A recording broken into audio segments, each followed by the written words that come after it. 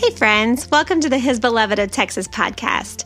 I'm Megan, and my friend Kendra and I are part of a ministry called His Beloved of Texas. We put on retreats and events for women in the city of Austin to bring them to Jesus and let them experience Him and His love. And we live across the street from each other. Between the two of us, we have 10 kids, and we get to do life together. It's super fun, and we want to invite you in as part of our life. Scripture tells us that hope does not disappoint, and we want to bring you stories of how the Lord has worked in women's lives, men's lives, so that you can know that God is moving and working in your life too. We want to bring you hope.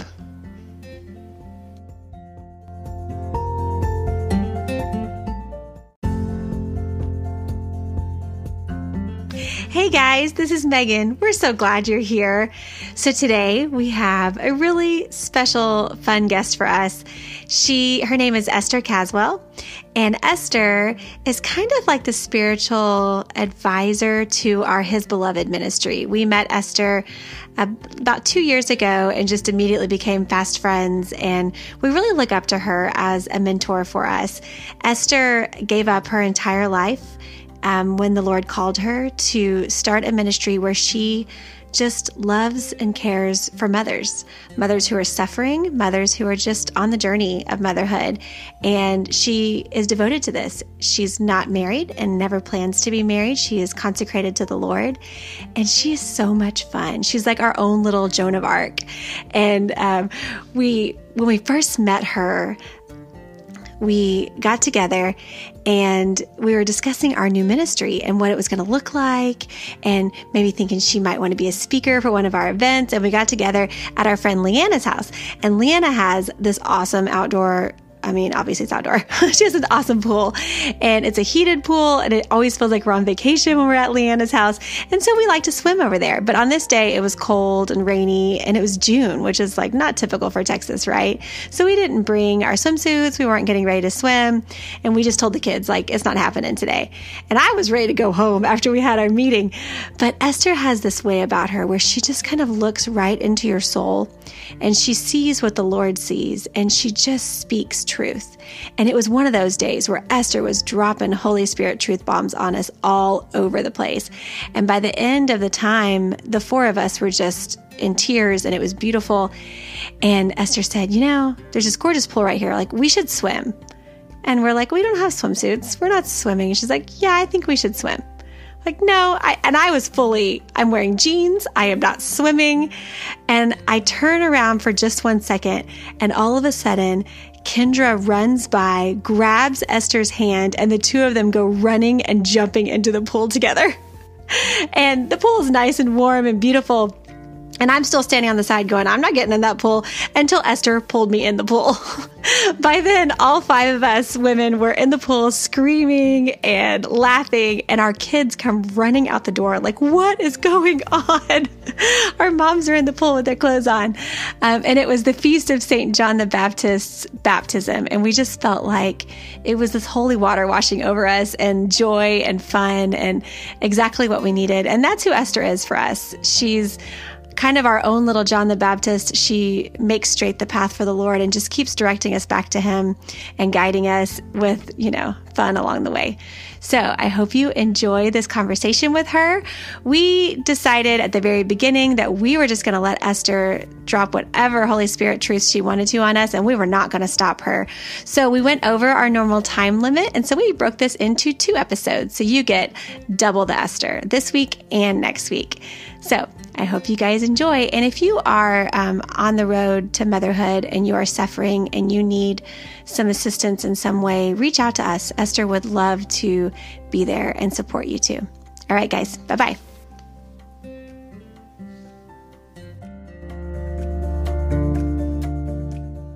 Hey, guys. Welcome back. Hello. So glad you're with us. We have a wonderful guest with us today. Her name is Esther Caswell. And Esther is one of our closest, real life, amazing friends. We're really glad that she's here. Yes. So, Esther, say hey. Hi there.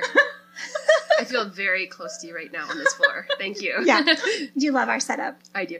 We have the microphone on a laundry basket upside down. Straight from the heart of the domestic church. I love it. Yeah. And Esther stopped and took our picture, and I was wearing these really goofy headphones with a laundry basket, whatever. That's who we are. Okay. So good. So, do you want to tell them who you are? Wow. Little Like, bit? I am the beloved daughter of the Father. Yeah, you and that is the most important thing of who I am. I am, let's see, I'm from Brabant Lake, Saskatchewan, Canada. I've taken quite a route to get to this living room today. I am someone completely belonging to Jesus, and I'm a little bit crazy for him, but he's kind of crazy. I mean, if you actually think about the story of who he is and you take him seriously, he's probably the craziest person I know. So that's a little bit about me. Yeah, we like it that way. Yeah. Yeah, so Esther runs a ministry in Austin called the Loretto House. And it's a beautiful, she calls it Mary's House, a beautiful place where we can come and moms can pray together and pray with her. And she walks through suffering with mothers who have had the hardest loss of their lifetimes. And it's beautiful. It's an amazing ministry. But she's also a ton of fun and a little crazy, like she said, which we love. The best dancer I've ever seen. Thank you for that. You're welcome. You're welcome. So I like to say I'm a stay-at-home mom for moms. Oh, I like that. I love that. Because very often mothers do everything in their own houses to make a place of rest for the people around them. But it's not always the place of rest for them. Mm-hmm. And so I would like to say that Loretto House is that place where they can find rest. So you don't have to be going through the greatest loss in the world to find a space. I mean, it is, Loretto House is for mothers and is for women. Mm-hmm. So. And it's been that for Kendra and I. We have our best moments at Esther's house. It's where we get to be the most vulnerable and real with each other and experience the Lord. Yeah, challenged. Yeah, every week when we see her, we're like, man. Should have been recording. Yeah. We've said that a few times. Some of you guys are recording right now. But yeah, it's beautiful. And Esther just lives her life for the Lord in a way that I don't know anybody else who does. Yeah, it's awesome. So this will not be the only time we have Esther on because we know that this is going to be part one of many, I'm sure. Mm-hmm. But just to get started, we want to ask you just some fun questions. Sure. And this one is from Chris. Okay. Because you guys, this is going to be fun. This is going to be fun. Okay. So, if you're in a street fight, what one Bible character would you have by your side? Oh, totally Judith. Completely Judith. Wait, who's Judith? Who's Judith? What? Why do I not know who Judith is? Okay, if you go to the book of Esther, and then you look next to it, it's the book of Judith. Judith cut the head off of a man and saved the Jewish people. Her story is amazing. What? You guys know the story of Judith? No. Okay, you need to read the story of Judith. Happen. She cut the head off. So I don't want to be in a street fight with Esther and Judith because she has. I do want to say, like, you almost tempted me just to tell the story of Judith right now, but we'll just keep it. You can tell whatever you want to tell. This is what's really important. So about Judith is that Judith, she lost her husband very early. His name was Manasseh. He died of heat stroke, and after she lost her husband, she retired kind of to the roof of her house and was praying. So she was really an intercessor. And during the time of one of the many times where the Jewish people were being attacked from another tribe, Holnafrus, who was the head of this kind of group that was trying to destroy the Jews and take over. Basically, the Jewish people were up a mountain, and they had come to an impasse. They cut off their supplies. And the people of the town were starting to take the tithed grain and food that they had given to God for themselves. Take it back. And they were complaining to God. The men were, they're like, look at what we're going through, and if you don't do something for us, we're going to do this. And she was just praying. She was a woman of prayer. She heard about what was happening, and she came down from her rooftop, and she kind of told the men what's what. She said, who are you to test God? He's to test you. You can't test God. Like, don't touch what belongs to God. And she said, she went up and prayed, and she gave like this really beautiful speech you can read. I don't have my Bible with me right now. And this is the most beautiful line. I love this line. The men said, they trusted her because she had spoken from a true heart. And she came down and she had a plan. She's like, I'm going to go into the enemy camp.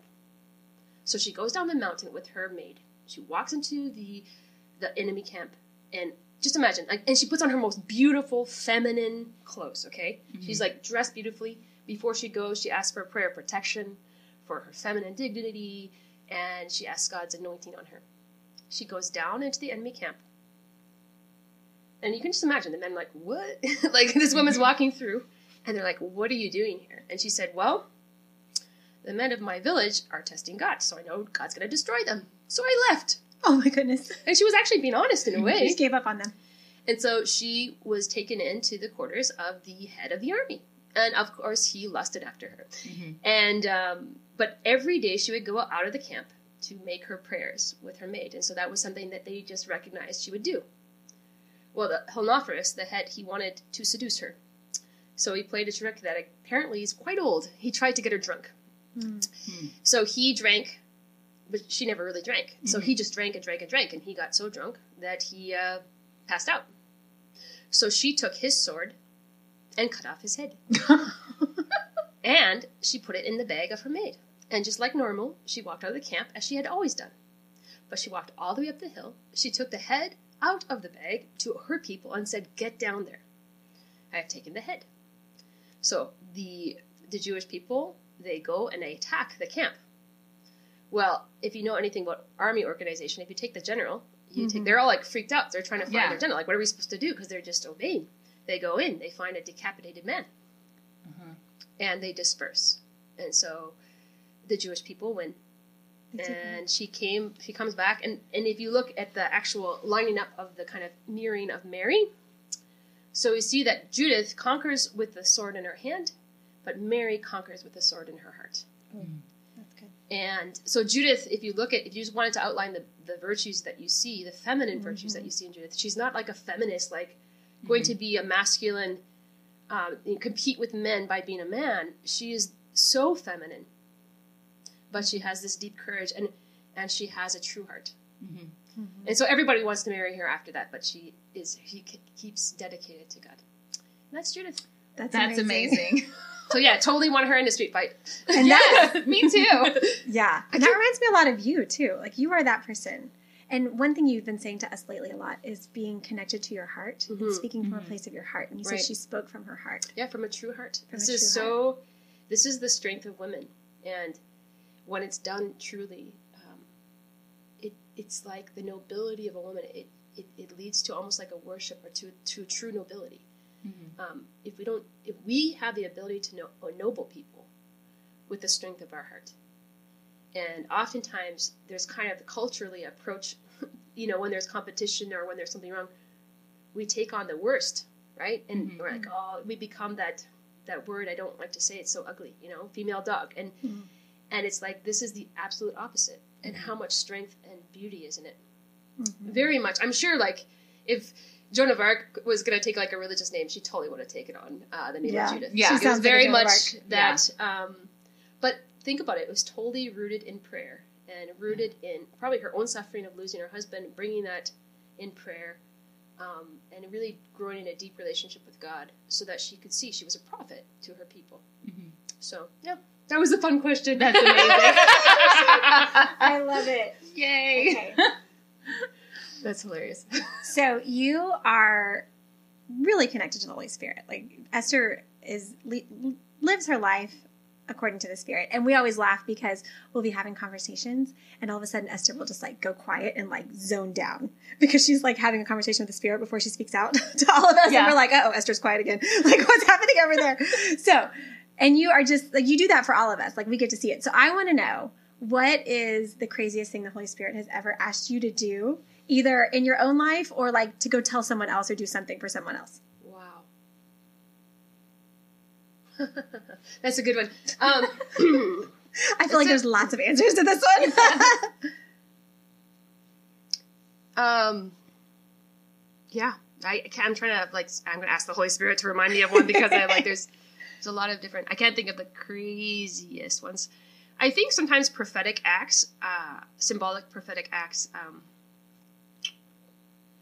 actually one of the crazy things that I felt called to do was just this summer. So I guess we're in a global pandemic, and we're all trying to kind of stay in our homes. And we had Good Friday, not within our churches, and I felt called to I did a walking pilgrimage and from St. Vincent de Paul to Loretto House, kind of like signifying, the institutional church, the domestic church, right? And then, but while I was doing that, I really felt this deep call to go walk and pray in France. And I felt so convicted of it. Like, I need to go do this. And why? I don't know. Maybe God will tell me at some point in my life why. But so I just started to claim this, to speak it, and to say, like, I'm going to go walk in France for a year. Like, I'm just going to walk from church to church and love Jesus where he has forgotten.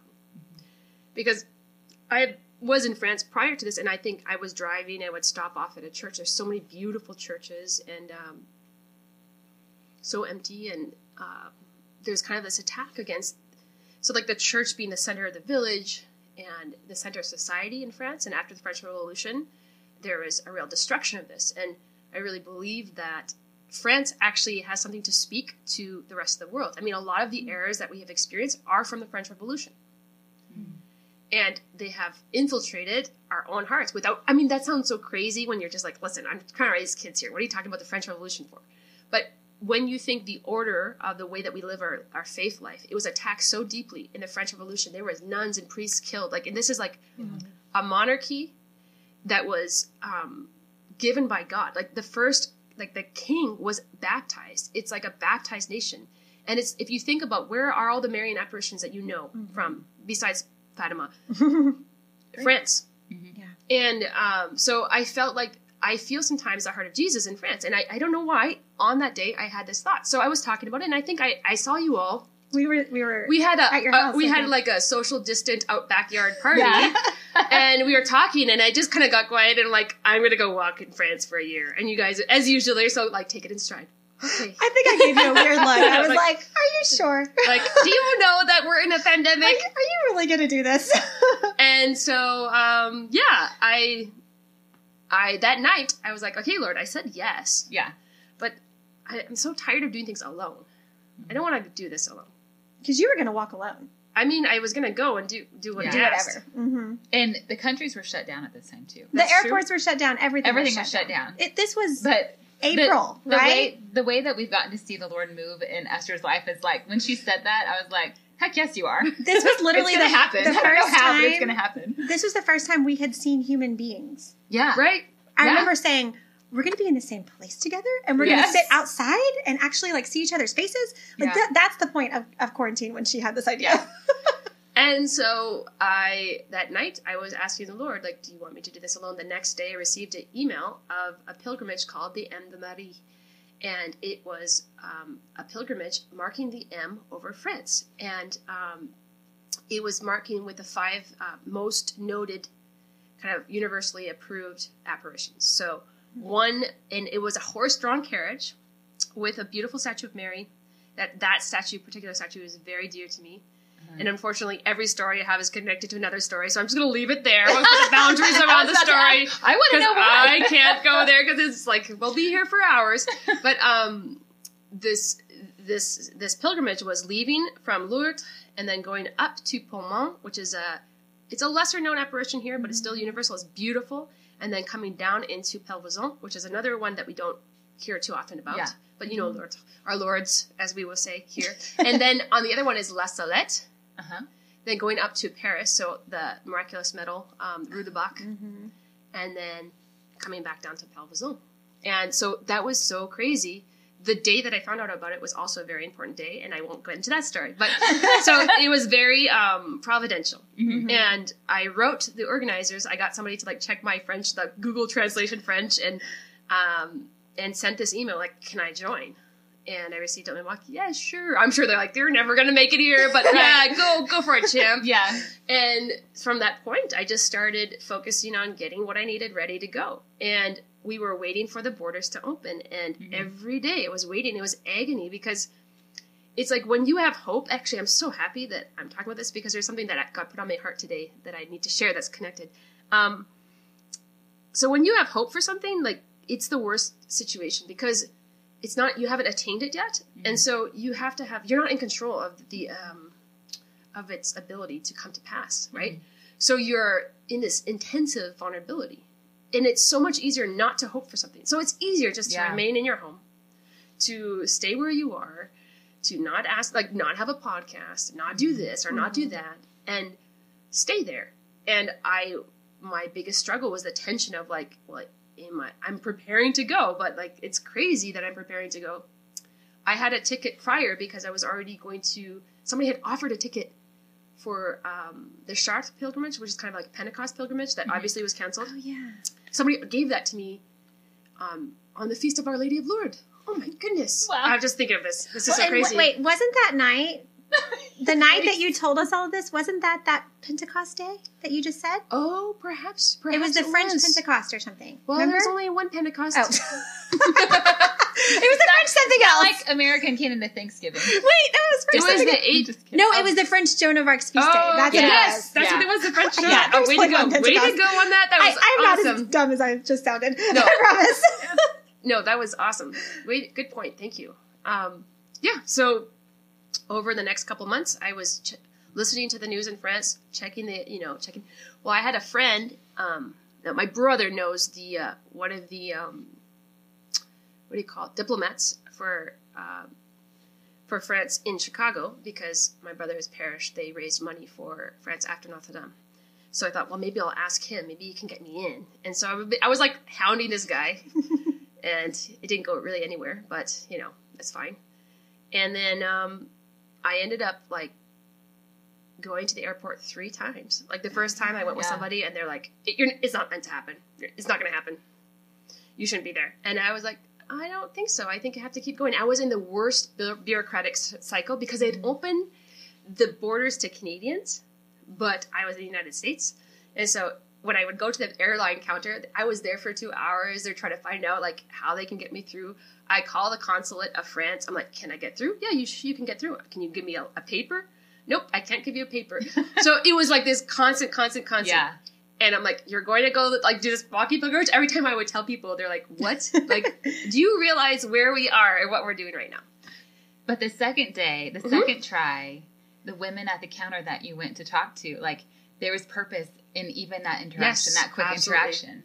Both times, like there was just like some kind of they needed you. Yeah, I think I needed, and she was talking to me about wanting to do a pilgrimage herself for the Way of St. James, and she was so excited, and so that was. So it was 2 times I went, and then it was kind of like the last possible, like I was going to try one more time. And it was like that in between, like, okay, God, if you don't want me to do this, if it was all just to have some kind of, you asked me just to follow the steps, but it's not going to come to fulfillment, I have to be okay with that. Mm-hmm. So it was the Feast of St. Thomas when I finally, like it was the night before, it was the first Friday in July, which is the month of the sacred, the most precious blood of Jesus. And I was like, okay, God, I'm going to go to the airport, and I'm just going to leave. And I don't know where it's going to take me, but I just have to do this. Like, I have to give it one more try. Yeah. So the 3rd time, I flew from here to Chicago to Toronto, and then from Toronto to Montreal, and from Montreal to France. How many hours did it take you to get to France? I don't even want to count. Like a lot. but I made it to France, there. and then I took the train, and I took the train to where the pilgrims were supposed to be. Mm-hmm. And basically after that, I walked. I had my backpack and everything, and I just joined them. Like, hey, I'm Esther. Remember? I don't speak very good French, and so that was the beginning of this walking pilgrimage, which I walked about 1,000 kilometers. I didn't join them at the beginning, so it was more than a 3-month pilgrimage for them, and it was incredible. It was exactly what God asked me to do. But the most beautiful thing was like going with Mary into these towns. Where people had been in quarantine for so long. And I really felt like it was Mary going through France, waking up her children one last time. Mm-hmm. So my sense of this was that when the fire of Notre Dame happened, like it kind of broke the heart of not even just France, but because it's like something happened to our mother. Mm-hmm. And I feel like there is a judgment coming on France because there's a hard-heartedness there. Mm-hmm. And it's sad because they've been given everything. It's like, it's ridiculous how much they have been given. I mean, if you were, like, we have One Beautiful Church, we're so happy, we're like, let's go visit the One Beautiful Church in this area. But, like, it's like every town. And, like, oh, an apparition happened here, like, the same here. And it's like, you get so used to, it's like you just get dulled to the grace. And I just felt like Jesus' heart, if you think about a man who's trying to woo a woman, and he gives her all the jewels and treasures, and he just loves her, and he adorns her with everything. And she takes those things. And her friends are like, oh, wow, what a beautiful this, or a beautiful ring, beautiful that. And she's like, I know. But she never says who it's from. And I just felt like Jesus, he can't help but love France. But France is like the coquette, like this woman, like, And so it hurts because he can't help but love it. And I felt like Mary was going through, kind of like there was a justice. And Mary's like, wait, let me go one more time to wake up my children.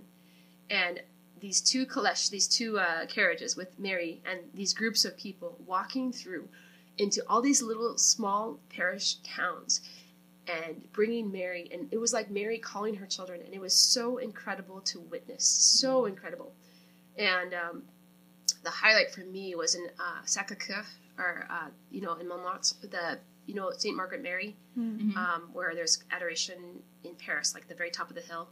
There was a mass on the 15th of August with the Archbishop, and I just left. So I was doing the west route. It didn't go to Paris, but we had an interdit, or we had I'm trying to translate. So we were not able to walk through one region because of the COVID.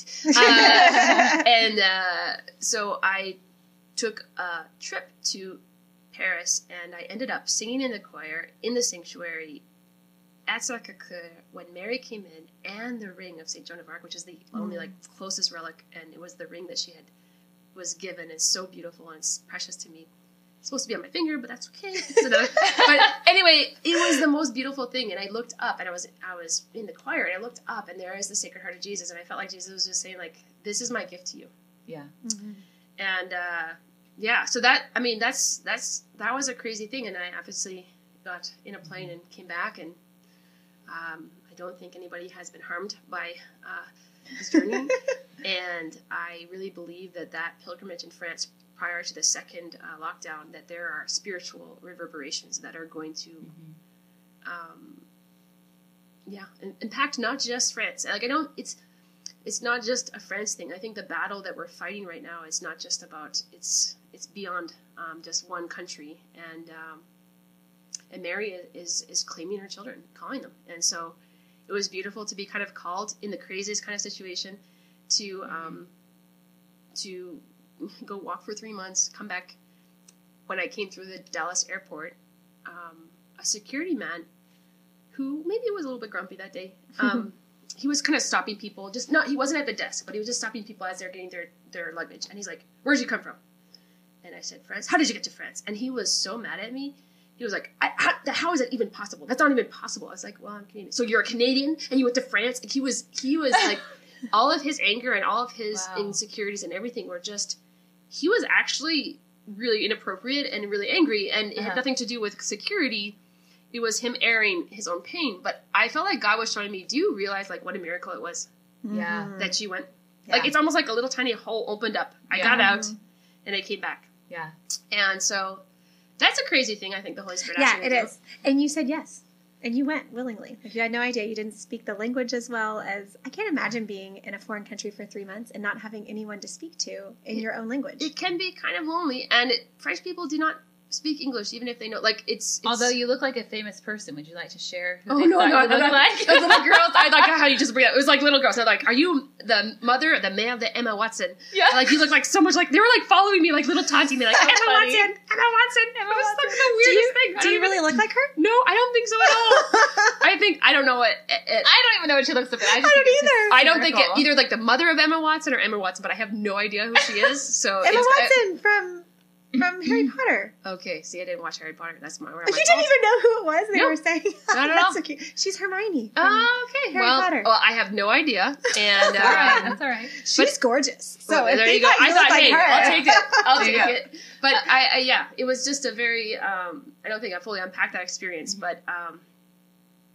Yeah. I think that was one of the times where, I mean, nobody was going to France. And in fact, actually, the people working for, like, the diplomats, they weren't even allowed to go back to France because they wouldn't have the guarantee of returning back to the United States, so they stayed here. Wow. So when I was talking to different people in the consulate, like, they are staying here for the summer, and I'm going to their country. So it was kind of like I was very aware that I wasn't just going for myself. And coming from Canada, we received our faith from the missionaries of France. They offered their life so that we could have our faith. And so it was very, it was kind of like the new world saying to the old world, like, wake up. Yeah. That's beautiful. Going back to what you mentioned about the people of France and the fire of Notre Dame, and how it just kind of broke them open. Mm-hmm. I was listening to On the Other Side with Chris and Jamie Ivey about the story of the Wimberley flood. And this happened, I think, 6 years ago. And there was a family and their friends. They were vacationing in Wimberley. And flash floods hit. And the house they were staying on, remember that? It exploded down. Mm-hmm. And this man lost all of his friends, all of his family, his children, his wife, everyone. And he was telling the story. And it was so beautiful. And I've always since then wondered, like every now and then I would just pray for him and his journey. So it was very consoling for me to hear his story and how the Lord has walked him through the past 6 years. But he said something that really stood out to me. He said, because he's now married. Okay. He said, if my heart wasn't broken open, I wouldn't have been able to receive love from her. Oh, wow. Isn't that beautiful? But it made me think of that with France. Right. Like if their hearts are broken open. Right. Now they're ready to receive me. Yeah. And I think that was just the beginning. I think they recovered in 2 days or something. I mean, I'm sorry, France. But what I mean to say is that the very first initial reaction was tears of children who have been hurt because their mother is hurting. But it kind of almost went quickly to like the kind of the sins of France are very much over intellectualizing and separating their heart. Like actually, that's why the apparition of Pullman, which is so incredible. Mary says this line, and it's so beautiful to me. Mon fils se laisse toucher. My son allows himself to be touched. And like, I think that's my prayer over France right now is, and just over, okay, think about feminism, actually, like feminism, like the feminism that's like the anti-feminine. Yeah. It originated in France. And so, but then you think about the anti-feminine and you think about the beautiful feminine of Mary, right? So there's this, whenever, like, the devil never creates, he always imitates. Right.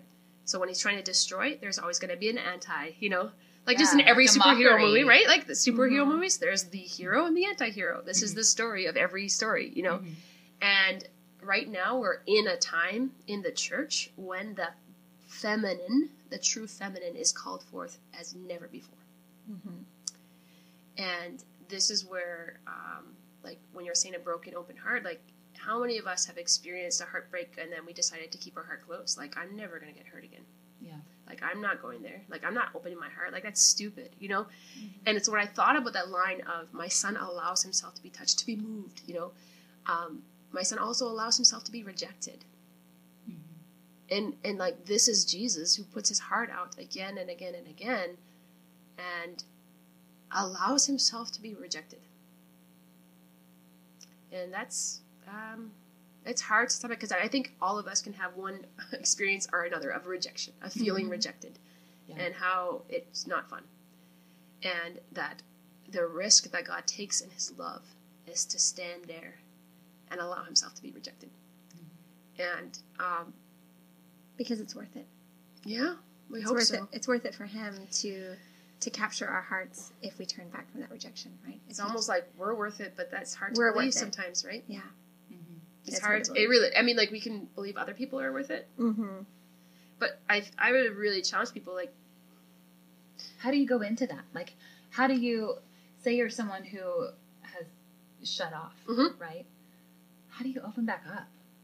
I'm working on it. I was actually just talking to somebody yesterday saying, like, I'm recognizing places in my heart that have been hurt, that I see where I'm not opening up. And actually, it's been leading. My meditation recently has been the meditation from Revelation. Like, you've done these good works, you have suffered through these things, but I hold this against you. You have forgotten the love that you had at first. And I've been really pondering, like, what does that mean to return to your first love? And it's definitely something like, it's interesting because it's in Revelation and it's the letters to the churches. And this letter, it's interesting because it's actually, these people are doing good. Like, they suffered a lot. They kept the faith.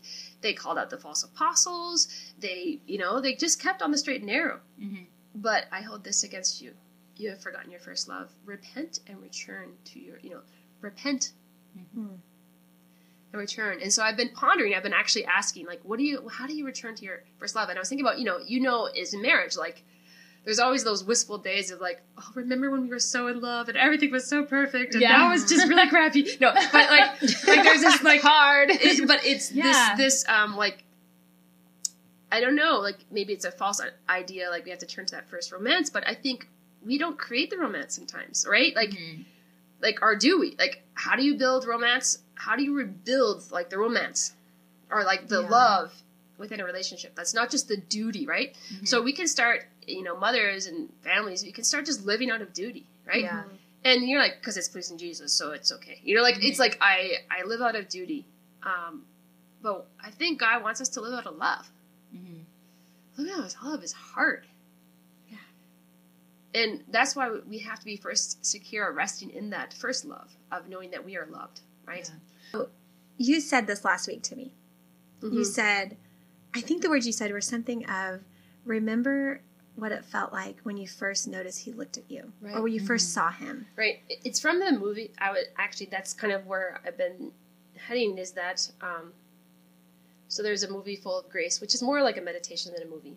And it's Mary's life after Jesus ascended. Mm-hmm. And you see that, like, the difficulty, the darkness of it, the exile that she experienced. And the apostles are fighting. I don't know what that's like. And there's just a lot that's hard. And she's calling the apostles together, and this is one of the things she says to them. She doesn't speak a lot in this. She says, in the darkest times, remember the time when he first laid eyes on you. He first laid eyes on you. And I think that's it. I might even, how it's worth me watching that again. I have a hard time watching pious movies, but I will do it. No, no, it's true. It's beautiful. But it's very striking, because then I'm going back to that. And maybe, I think whenever we allow ourselves to receive love, it is through the eyes. I mean, think about when you love your children, like when you have a little baby and you just look at them and they look at you. Oh. And there's almost like this little zing that goes through the eyes. Yeah. Mm-hmm. It's like a double heartbeat or something. Like it's, and I think even those that you have been married, there was that moment with this person you're married to. And it had nothing to do with even the preparation of like, it's the moment, and it's scary at the same time. Mm-hmm. Like, it's beautiful, but it's so freaking scary. Because it's like, I'm not in control. Mm-hmm. Like, it's kind of, it's like falling. It's like, that's what we call falling in love, right? Yeah. I mean, because this person, this spark, the divine spark, right? And I think that I would pray that each of us has had that with Jesus, but I don't know if that's necessarily the truth, And in my life, the one thing that really changed the direction of my life was actually a realization, and it was through a deep suffering, but a realization of what it meant that Jesus died for me. Mm-hmm. And I think it's very easy for us to say to other people, oh, Jesus died for you. Yeah. Like, he died for you. He died for you. I think that knowing, like, you are worth it, you are loved, you, like, he's asking you for your heart. Mm-hmm. And it's not passive either. We have to receive it. Receiving is not passive in the sense of like my will, my whole self is there. Mm-hmm. And there was a moment in my life where I was asked to receive that. And it demolished me. Mm-hmm. I was demolished in the best possible way. I was broken open in the best possible way. Because when you have received a love, you cannot possibly return in any way. You can't like buy, I'll make you dinner now, right. Or I'll take care of you when I'm sick, or with all those little ways. Mm-hmm. It's just so unearned. I think there's a part of us that really still thinks we earn Jesus' love.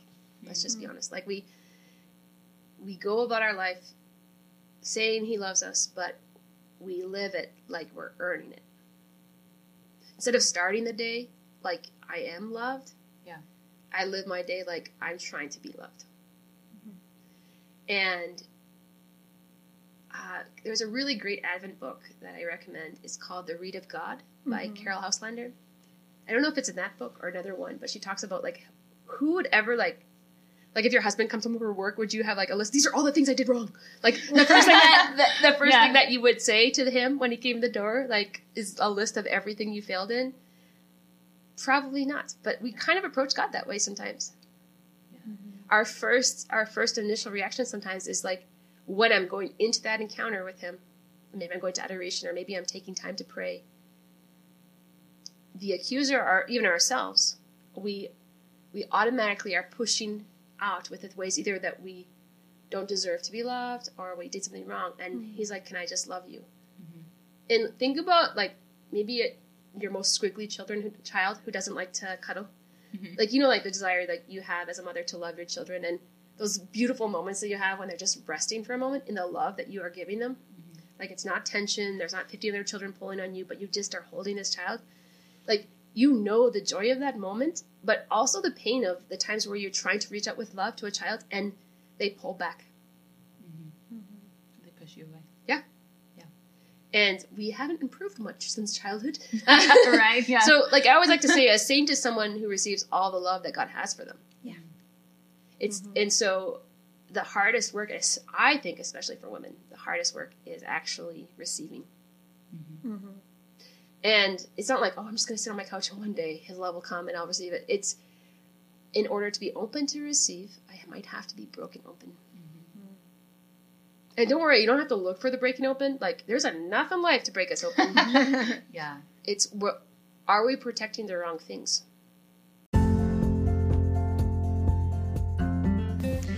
All right, friends, we're going to pause Esther right there, and I hope that you'll come back next week to hear the rest.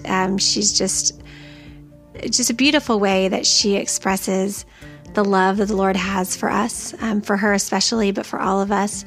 And the thing that I just can't stop thinking about is that moment where you first noticed the Lord laid his eyes on you. What did that look like for you? Do you remember it? Was it more of like a gradual, slow process of falling in love with the Lord? Or were you like me, like, I can remember what that feels like. I can remember that moment and praying this prayer, Lord, I want to fall in love with you. I want to fall in love with you, and feeling his love. And it was shocking and new and exciting. And so I've been really thinking about that since she told me that about a week ago, just remembering that moment and going back to it when things feel like my prayer life is dry or my real life is tough, like just going back to that, feeling like young love again. You know, what does it feel like to be gazed at by the Lord and to gaze back in his direction? Because, you know, if you haven't ever felt it, he's already gazing at you. Like, he's already there. He's already hoping that you'll just turn back and look at him. And we're the ones that don't always notice it. He's there. And we're a little bit slower sometimes on the uptake, but he wants to see you. He wants to gaze at you too. All right, guys, I hope you have a fantastic week of Advent, and we'll get to see you next week. Bye-bye.